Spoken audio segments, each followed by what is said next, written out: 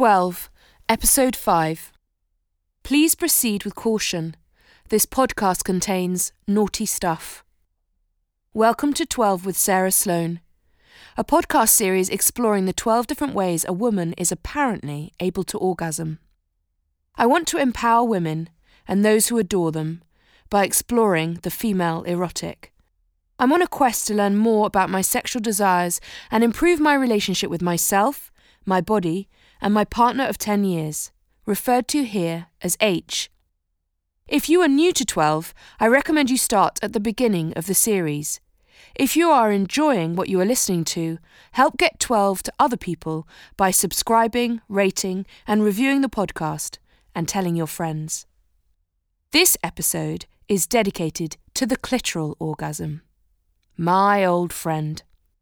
I discovered my clitoris when I was very young. I used to masturbate all the time. My parents called it humping. I remember doing it in the classroom once at primary school. The stuff teachers have to deal with. It can't have been too bad though, because no one ever told me off. I was either very subtle or my teacher was brilliantly open-minded. I remember my mother telling me that it was fine, but that it was best to do it in private. On reflection, that conversation might well have happened after my inaugural classroom self-love session. Throughout my life, I have benefited from my mother's extensive wisdom. In my 20s, she shared that in her experience, problems in marriages boiled down to either money or sex. Honestly, I think there are other factors facing my generation. Division of unpaid work, co-parenting, huge expectations of each other. I'm sharing this because she put a lot of emphasis on sex in a way that led me to associate it with pleasure, love, and connection.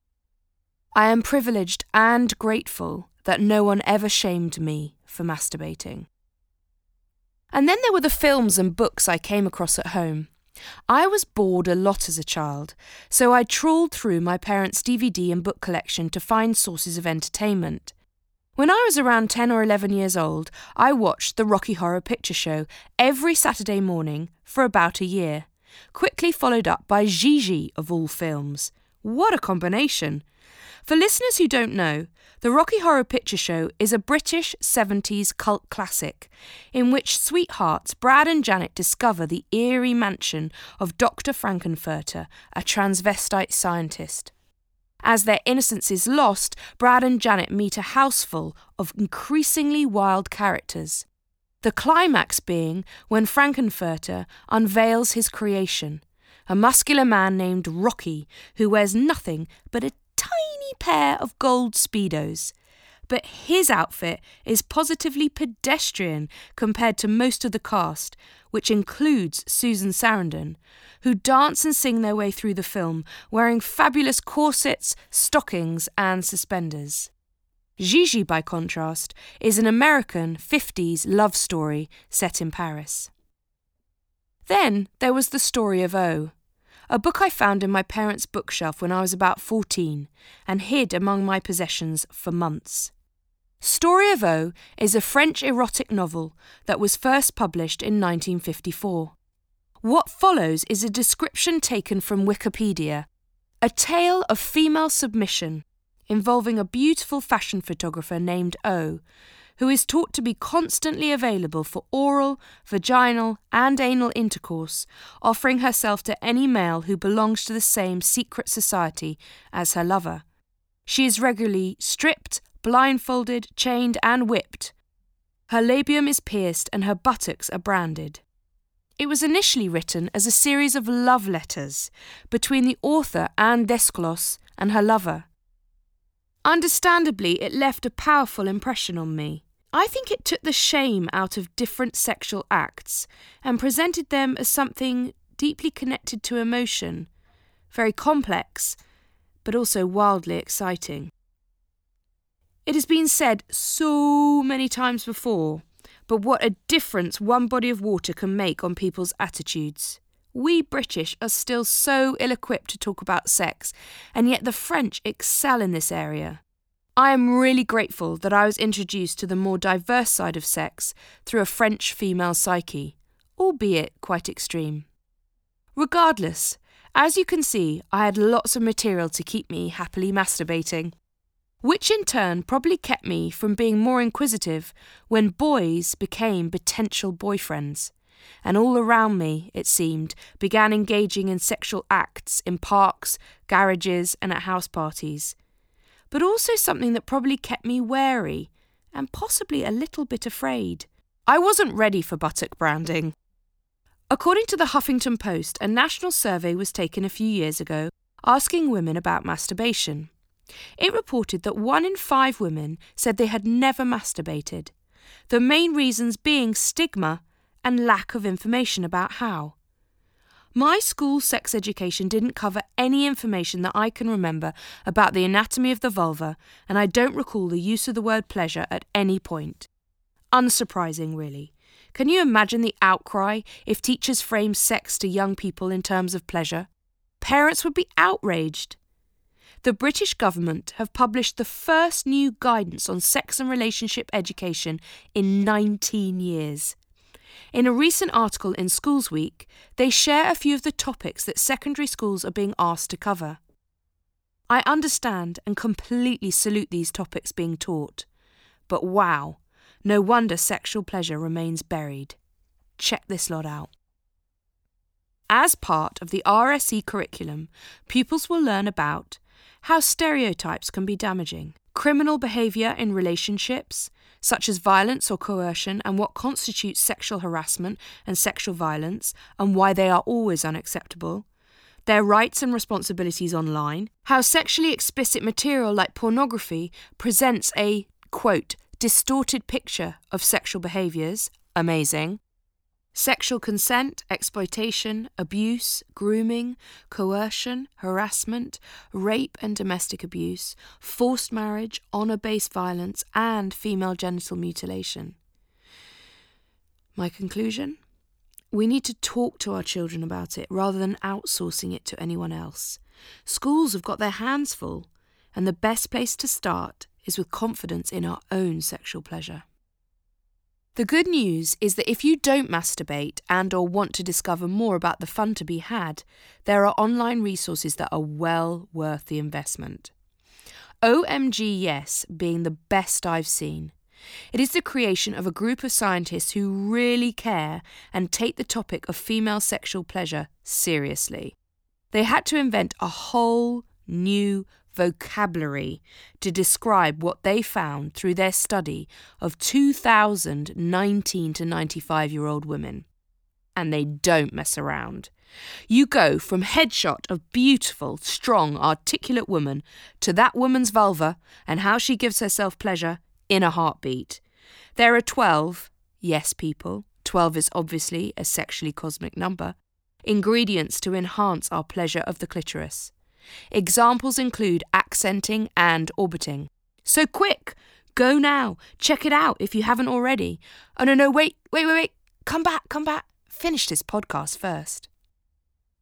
H and I tried accenting. Following the instructions on OMG Yes, H used the technique that he knows gets me going, a broad circular motion around the hood of my clitoris.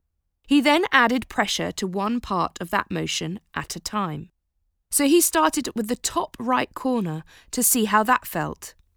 It wasn't doing anything for me, so he tried above the clitoris and kept applying pressure to each area that he usually spends time stimulating. Finally, he hit a spot at about 9 o'clock, top left-hand corner, that was hugely arousing for me. But the speed of his touch and the intensity had to be right too. Quite quick, but not too hard in my case. Once we nailed it, I could have stayed there all day. It wasn't too much either, which I found interesting considering how close to the clitoral hood it was, an area that I usually find too sensitive to spend much time with. Apparently, the spot that feels best can change over time and day to day. Don't you love that? We're just so unpredictable and complicated. You need a way to communicate what is working if you want to try accenting. Then together you can go on to what OMG Yes describe as, quote, the most rewarding scavenger hunt of all time. What I like about accenting is that the basis is what is already working. So it's all about finessing and involving what already feels good, using focused pressure and the right speed on that spot. Averaging just 1/8 the size of the penis, the clitoris has nearly double the nerve endings. And, as Emily Nagoski says in her book Come As You Are, it can range in size from a barely visible pea to a fair-sized gherkin, or anywhere in between, and it's all normal, all beautiful. My 2 favourite fun facts about the clitoris. 1. The clitoris never ages. It works just the same when you are 20 as to when you are 95. 2. It is the only known body part with the sole purpose of pleasure. Now there's something to celebrate. Because of the way my body is put together, I can stimulate my clitoris whilst having sex. Wait a minute, what? That's right, along with roughly 70% of women, I can have a clitoral orgasm during vaginal intercourse because of the way my body is put together. Just like some people can touch their nose with their tongue and others can't, some people can have a clitoral orgasm during vaginal sex and some people can't. I have been reading the amazing Nimco Ali's first book, What We're Told Not to Talk About, a collection of women's accounts from East London to Ethiopia. Nimco, if you haven't come across her, is a feminist, anti-female genital mutilation campaigner and, in her words, a professional oversharer. We have something in common. She's an incredible role model. When exploring women's experiences of orgasms, she comments on the section entitled Faking It. Quote, I think of all those millions of women who thought they were frigid because they didn't have a vaginal orgasm. According to a survey she cites of 2,000 people in Europe and the US, the following is true. 68% of straight women say they faked, 59% of gay women, and the male stats were below 30%. Is it just me, or are these statistics incredibly high? So if you fake your orgasms, I hope you take comfort from the fact that you are definitely not alone. I wonder how many of us fake our orgasms because of the belief that we should be able to have a clitoral orgasm through vaginal sex, and the misconception, therefore, that if we can't or don't, that there's something wrong with us. Better to fake it than open up that can of worms. But the science proves that this simply isn't true. Most of the articles about faking focus on the reasons being that women say they're bored. And there will be other reasons why people fake their orgasms. But I wonder how many women are faking because they think it should be happening. What I'm learning is that if you spend time getting to know your body, you'll be able to show a partner what to do. In Nimco's words, quote, if girls don't feel free to explore their bodies and learn what feels good, and if you add that to the bizarre idea that men are supposed to somehow know what to do, it is a recipe for really rubbish sex. Aside from masturbation being natural and healthy, it teaches girls what they like sexually. In my mind, the more informed and confident women are in their sexual pleasure, the lower those stats for women will become. And let's be honest, by faking, we are reinforcing the current norm, which at best deprioritises female sexual pleasure, and at worst makes it a taboo, leaving our sexual, spiritual and psychological needs out in the cold. I've been doing a lot of soul searching recently. I figured that if I am to create the best possible version of 12, I need to work on my own problems. I'm one of those women who distracts herself from her own issues by trying to help everyone else with theirs. If you aren't that woman, then you have a friend who fills this role. It is hilarious how strong my instincts are to reflect conversations away from me and back onto others. I'm not sure you'd believe this having listened to this series so far, but I'm not brilliant at talking about myself, more specifically, my problems. So I'm going from the sublime to the ridiculous here. No sharing to completely oversharing. Up until recently, H and I have had periods when we have had little to no sex life. It's easy when you have young kids to point the finger at that and move on. Instinctively, I knew, however, that H and I were experiencing something a little more complex than this, or at least I wasn't prepared to settle for little to no sex. As you have heard from the beginning of this episode, I've always seen sex as the lifeblood of a successful relationship, and I wasn't prepared to give up, so I started reading. I came across the idea of polarity, and it really struck a chord. Opposite energies bring life to Earth. As long as there is an opposite, there is connection and energy. Think about the North and South Pole, or how electricity works. The same has been documented through time in terms of the importance of balance between female and male energies. Iconic symbols that bring this concept to life include the Taoist yin-yang, Buddhist endless knot, and Celtic double spiral. Kate Raworth refers to this balance in her revolutionary and gripping book, Donut Economics. Each design, she says, quote, invokes a continual, dynamic dance between complementary forces. Balance. It's all about balance. And that is the same when it comes to female and male energy. Unless you identify as non-binary, you will have either dominant female or male energy. Lots of people will have the energy that relates to their birth gender, but others won't. And energy can change. It doesn't matter who's feeling which energy. Polarity exists when a couple's energies are different, and the bigger the difference, the bigger the attraction. If you are deeply rooted in your feminine energy and your partner is loving their masculinity, sparks are going to fly in the bedroom. Because of my old work, running a department responsible for securing millions of pounds from corporations and high net worth individuals in a male-run organisation within a patriarchal system, in order to thrive, I learnt to operate in my masculine. I'm not saying that I went there kicking and screaming, and I'm not saying that I had to do that. Being completely honest, for a long time, I took real pride in being able to play with the big boys. Check me out, I'm leaning in. But then there was the stress. I am naturally feminine, and operating in my masculine for long periods, like years, just started to take its toll, it seems. I was stressed most of the time. Not at work. Oh no, I wasn't prepared to show weakness there. It came out at home. And here's the twist. According to Tony Robbins and his team of relationship experts, when a woman is under stress, she goes into her masculine. Double bubble, or a vicious circle, however you want to describe it. I was operating in my masculine, which was making me stressed, which was drawing out my masculine even more.